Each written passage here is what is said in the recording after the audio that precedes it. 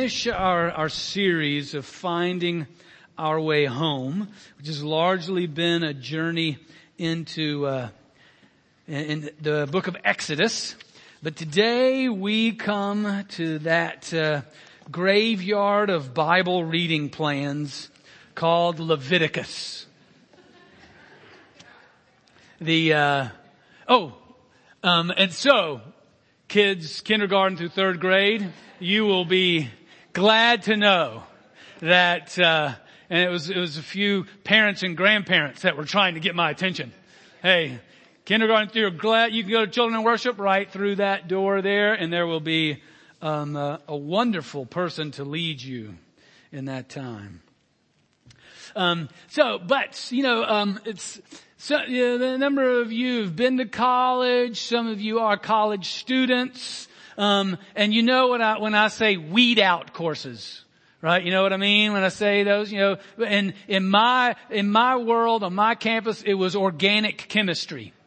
That was the one that would weed out all of us pre-med majors. Well, in a way, Leviticus is the weed out book of Bible reading plans, because January was, just January. I'm going to read the Bible in a year this year, we all start with that. And we hit Genesis, and it's all the great stories, creation and the rebellion, and then the call of Abraham and Isaac and Jacob and all. And then you get into Exodus, and then people in slavery and Moses come, it's just this powerful story after another. And then in Exodus, it sort of slogs down a little bit with the building of the tabernacle, which we talked about last week. But then it picks back up again, and you end the book on the high note of now God is dwelling among the people and leading them forward from the tabernacle that we talked about last week, the tent of meeting, the temporary housing for God among the people is there. And then you hit somewhere end of January, mid-February, you hit Leviticus. And it's just one law after another that seems to make no sense. What exactly, sort of arbitrary, this sacrificial system comes and all these animals are killed and all around the tabernacle and God. And pretty much many will just, let me move on to Matthew, or let me move on to that novel that I wanted to read. So that's what Leviticus is, and there's a reason that the Gospel Project only gives it one Sunday during the whole of the 3 years. But I want you to know, to its original audience, to ancient Israel, it made a lot of sense and was actually very meaningful and even a celebration, because what we'll see as we walk through this, it is the description of God not dwelling among His people, but inviting His people to dwell with Him and making it possible for an impure people to dwell with a pure God, to live with the very purity of God. And a couple things in Leviticus and just in the law and the whole sacrificial system and that all together. One thing is it presented a very different way of living. A better way of living. One, as we've talked about some, that respects all of human life. I mean, this was eons ahead of its age in terms of its understanding of women and employees and servants, in terms of respecting all of life. And there, if you read on in Leviticus, read on past this a little bit, there's this crazy economic system called the Year of Jubilee that was this safeguard against generational poverty and monopolization of wealth that brought everything back to its original plan every 50 years. I mean, it is way ahead of its time and good news in every way. You find in Leviticus 19 even what Jesus quoted when He said, when He summarized the commands, it's Leviticus 19 where He says, love your neighbor as yourself. So this is a good way of living towards God and others that represented God's character.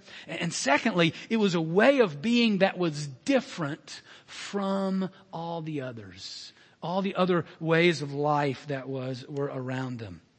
Because all these other folks were following all these other gods. It was like, you need to be different. You're set apart. You're representing the character of Yahweh, our one God, and you need to be different so that other folks will know that you are Yahweh's and no other gods. You know, one of these are one of those little laws. It's not in Leviticus, but it's in Exodus a couple times and Deuteronomy. Don't boil a goat in its mother's milk. Now you can try all you want to find real meaning in that. And you can go read different commentaries. There's a whole bunch of different commentaries. But the thing that is real about this, recent times, in the last 100 years, that's recent in biblical times, in some of the archaeological findings, it was found that many of the other religious practices boiled the baby goat in its mother's milk. So this was a way of God saying, we're not going to do that. We're going to be different from those people. And that gives a whole new meaning to that law. And then others that are to set them apart as the people of God and not of Yahweh and not the other gods of the land. All right. But when we come to Leviticus and in our purpose of finding our home in God, as I said, last Sunday was the building of the tabernacle. So all the detail of the temporary dwelling of God among the people as they're going to be wandering in the wilderness. And it went into great detail. And that's great. Now God, a pure God, can dwell among an impure people with the protection and provision of the tabernacle. And there is, as I mentioned last week, this huge distance, this eternal distance of purity between a pure God and an impure people like Israel or me or you. And so for impurity to enter into purity, that if it stays impure, it makes everything impure. And so we saw last week, and we'll see in this passage as well, there were times that people entered into the presence of God inappropriately, and they were consumed by the holy fire of God instantly. Because this distance is so great. This chasm of purity between a righteous, pure love God and then a selfish, impure people. So now God is dwelling in the tabernacle. He's there, but so it's like we're at the tabernacle, but how do we go in? I had a friend in Charlotte, this was several years ago now, that they were at their house, but they couldn't go in because a buck was in their den. A buck is a male deer, and this one was mature. He had lots of antlers, and I don't know how many points he was, but a lot. And he had actually broken through their plate glass window in the front of their house, skid across their dining room table, and then landed in their den and was there huffing and puffing, wondering how he was going to get out. So they were there. They were at the house, but they weren't about to go in because it was dangerous. It was scary. And so here, Israel, we're at the tabernacle. God is in their midst, but who wants to go in? Well, how does impurity enter into the presence of God? And that's what Leviticus answers.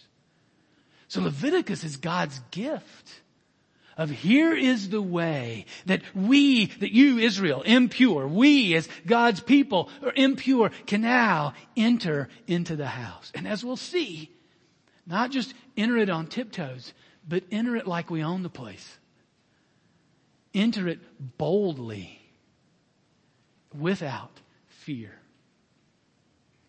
So, Leviticus 16 is what we'll look at.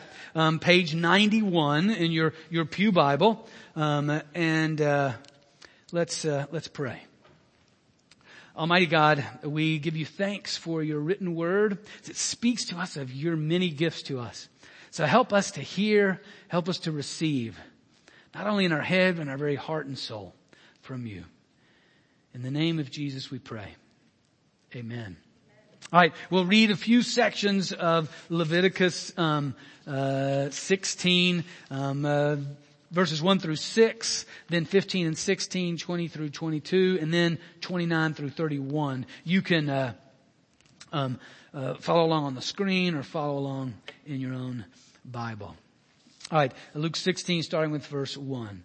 The Lord spoke to Moses after the death of the two sons of Aaron, when they drew near before the Lord and died. The Lord said to Moses, tell your brother Aaron not to come just at any time into the sanctuary inside the curtain before the mercy seat that is upon the ark, or he will die. For I appear in the cloud upon the mercy seat. Thus shall Aaron come into the holy place with a young bull for a sin offering and a ram for a burnt offering. He shall put on the holy linen tunic and shall have the linen undergarments next to his body. Fasten the linen sash and wear the linen turban. These are the holy vestments. He shall bathe his body in water and then put them on. He shall take from the congregation of the people of Israel 2 male goats for a sin offering and 1 ram for a burnt offering. Aaron shall offer the bull as a sin offering for himself and shall make atonement for himself and for his house. Then verse 15. He shall slaughter the goat of the sin offering that is for the people and bring its blood inside the curtain and do with its blood as he did with the blood of the bull, sprinkling it upon the mercy seat and before the mercy seat. Thus he shall make atonement for the sanctuary because of the uncleannesses of the people of Israel and because of their transgressions, all their sins. So he shall do for the tent of meeting which remains with them in the midst of their uncleannesses. And then verse 20. When he has finished atoning for the holy place and the tent of meeting and the altar, he shall present the live goat. Then Aaron shall lay both his hands on the head of the live goat and confess over it all the iniquities of the people of Israel and all their transgressions, all their sins, putting them on the head of the goat and sending it away into the wilderness by means of someone designated for the task. The goat shall bear on itself all their iniquities to a barren region, and the goat shall be set free in the wilderness. Then verse 29. This shall be a statute to you forever. In the 7th month, on the 10th day of the month, you shall deny yourselves and shall do no work, neither the citizen nor the alien who resides among you. For on this day, atonement shall be made for you to cleanse you from all your sins. You shall be clean before the Lord.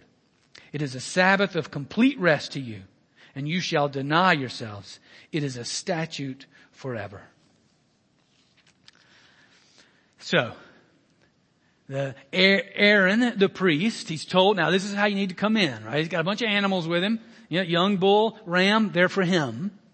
They're his offering for himself. He has to be made holy, made pure in order to enter into God's presence. And then he has 2 goats and a ram that are for the people of Israel. So then he comes in and makes the atonement for the people of Israel. Now we'll walk through particularly the atonement that he makes through the 2 goats for Israel. But atonement is the word that means he bridges the gap. He bridges the chasm of purity between God and Israel.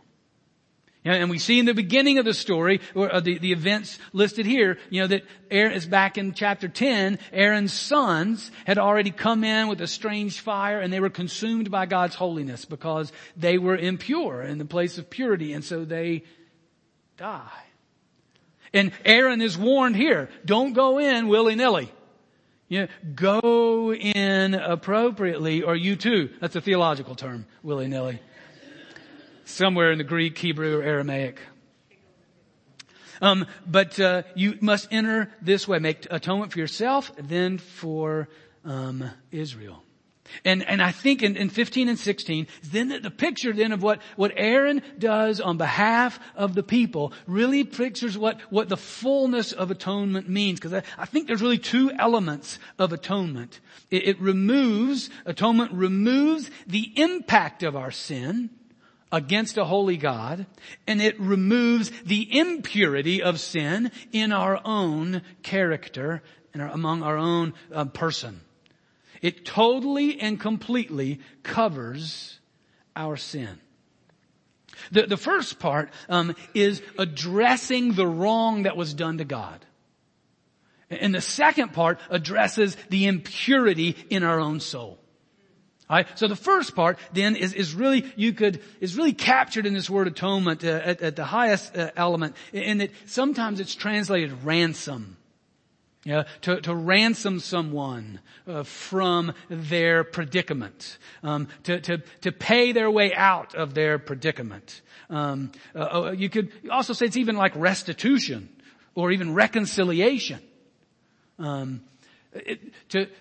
And even cover. You can use the word cover in this way. If I go out to lunch with you and we order, we eat, and then it's time to pay, and I'm like, oh, oops, I don't have anything to pay. And then you in your kindness turn to me and say, I'll cover you.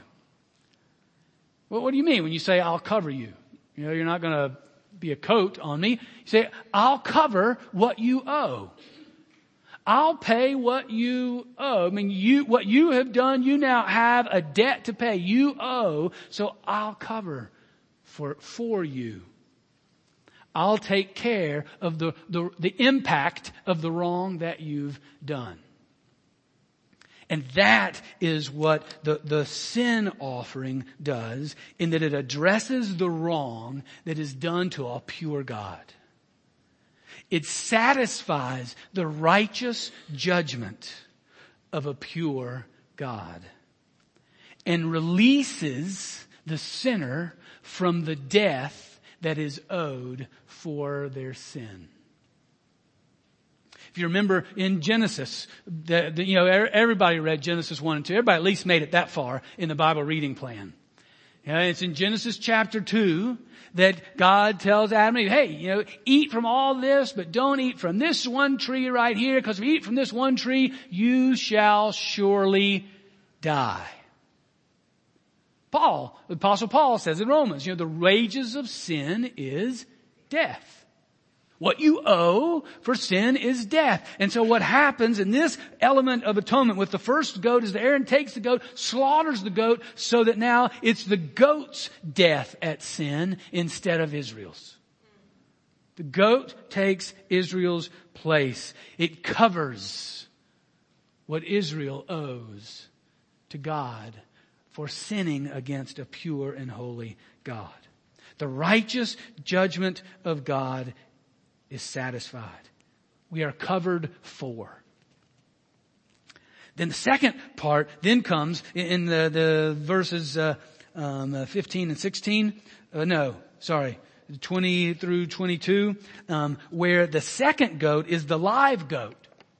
And we're told that Aaron takes the live goat and puts the blood from the first goat over the second goat, and then prays, confessing all the sins of Israel over the goat, and then sends the goat into the wilderness, taking the sins with them, taking the impurity with them into the wilderness, where it's then lost and gone forever. And the psalmist says, as far as the east is from the west. This is where we get the term scapegoat. That the goat now is the one that takes the sin away. Our sin, in a sense, is covered like a blackout curtain. It's no longer seen. It's no longer able to see. So it is atoned for in that way. Our impurity now is separated from us on the head of the goat that now is in the wilderness. So our sin, atonement then, is the reconciliation and purification. Satisfies the righteous judgment of God, releasing us from punishment because of our disobedience. Paid for by the death of the goat.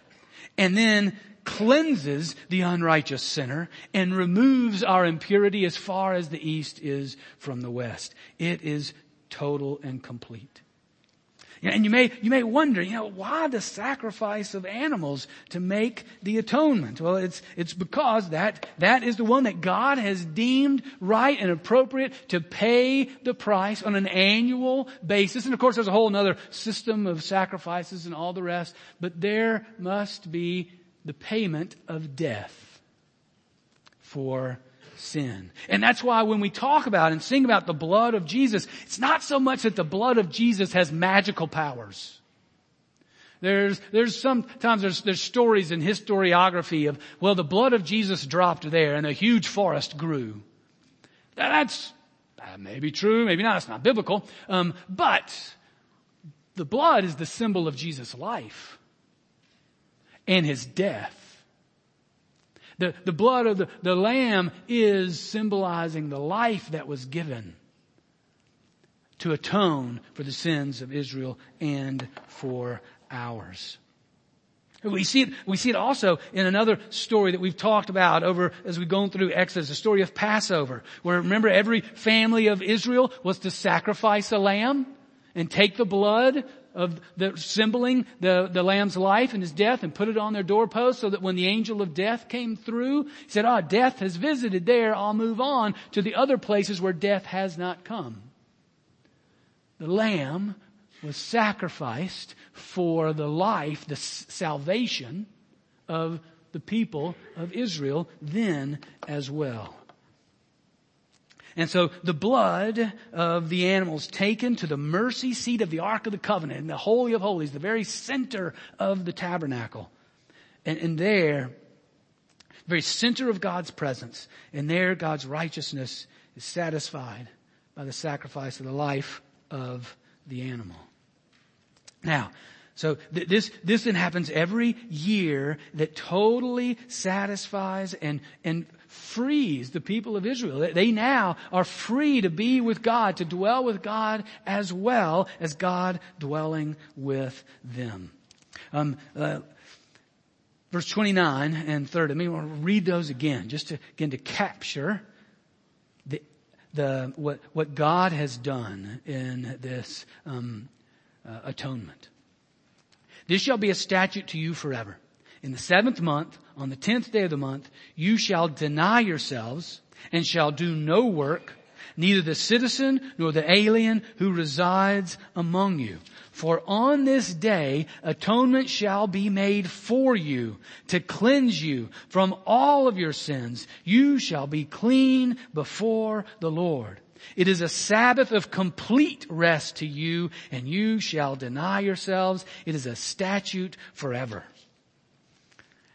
So what exactly do the people do? Nothing. I mean, you don't even eat. I mean, you totally rest. It says it twice. It says it before and after. Deny yourselves. Do no work. Fast. That's what deny yourself is. Fast. Don't work. Actually, deny yourself even of the common pleasures of the day. For this one day you shall do nothing. And matter of fact, not just the people of Israel, but even the people that just happen to find themselves walking through that day. Nobody does anything because on this day everything is done for you. You shall be made, the atonement shall be made for you, not by you. You're not going to cleanse yourself. You shall be cleansed. All of your sins shall be cleansed before the Lord. This is the gift. This is the celebration of God's provision for all to be able to come into His presence, whom had their sins atoned by the sacrifices. It is totally God's work. And now, and you may say, well, man, that's a lot of detail. We don't do this anymore. There's not a tabernacle. There's not a temple. None of this happens anymore. What happened? Jesus happened. See, Jesus he hasn't corrected this system. He perfected it. He completed it. Jesus is the once and for all sacrifice. The one who did not have to have his own sins atoned, for he was perfect. And he entered into the Holy of Holies, but not a Holy of Holies like that we made, not like a sanctuary, not a temple, not a tabernacle. He entered into heaven itself as the sacrifice to atone for the sins of all who are in him. The writer of Hebrews says this plainly in chapter 9. And the whole book of Hebrews is really saying Jesus is better. And that's sort of the theme of Hebrews. And here he's saying Jesus is the one who is better even than the sacrificial system. He has completed it. Chapter 9, verse 24. For Christ did not enter a sanctuary made by human hands, a mere copy of the true one, but he entered into heaven itself, now to appear in the presence of God on our behalf. Nor was it to offer himself again and again, as the high priest enters the holy place year after year with the blood that is not his own. For then he would have had to have suffered again and again since the foundation of the world. But as it is, he has appeared once for all at the end of the age to remove sin by the sacrifice of himself. And just as it is appointed for mortals to die once, and after that the judgment, so Christ, having been offered once to bear the sins of many, will appear a second time, not to deal with sin, but to save those who are eagerly waiting for him. Jesus completes. So, you may have wondered, why is he going into such detail on these goats? Well, now you get a little bit more of the weight of what Jesus accomplished on the cross. And why, as we enter now into the season of Lent, preparing for Easter, what all happens at the cross. That Jesus is our scapegoat. Jesus is the one, the sins of the world are upon him, upon which he died once and for all, completely. And you may be saying, Pastor, you don't know what I've done. You're probably right. I don't. But Jesus does. And you don't know what I'm going to do. You're definitely right about that. But Jesus does. Matter of fact, all the sins that we've committed were future in chronological time that Jesus died for on the cross once and for all. So, brothers and sisters, if this is true, and I believe it is, then we are free. We are free. We no longer have to try to earn God's pleasure or strive for the ways of heaven. It has been given to us by the very work of the sacrificial Lamb, God the Son, Jesus the Christ. And our sins are forgiven. Our selfishness, our cowardice, our arrogance, greed, impurity, immorality, lust, you name it. Our disobedience. We no longer have to hide it. We no longer have to sort of sweep it under the rug, somehow get defensive about it. We can be plain, open, and honest with God, with ourselves, even with those that are around us. And we can come in total humility, in celebration every time that we come before the Lord. Because it's not about what I've done or you've done, but what he has done for us. He has made the way for you and me and anyone who is in him to live with him today and forever. And like the writer of Hebrews ends it. And so now we can live with an eager obedience. With an eager sense of anticipation of that day when all will be made right and whole and we will be completely made perfect before him in our glorified state. But until then, what we were just singing, we believe who we are is because of who he is and what he has done for us. In a minute, we're going to come to the communion table and have prayer stations around. And particularly today, if you're one that's striving with sin, you're trying to make it right. You're trying to do the right thing. You're striving for God. I just want to tell you, release that. In this moment, stop trying. I mean, there's effort in the Christian life to follow after Jesus. Don't get me wrong on that. But today, this is about coming and receiving what God has done in us in Jesus Christ, and that you can't add one iota to. You can't add one grain of sand to. This is what God has done for you and for me, forgiving us, atoning for our sins, covering us, covering for us and covering over us, so that we can be with God, not only in fear, not only in uncertainty, but we can be with God, as the writer of Hebrews says, boldly approach the throne. So in this moment, let's receive what God and only God can do for us once and for all. Almighty God, give you thanks again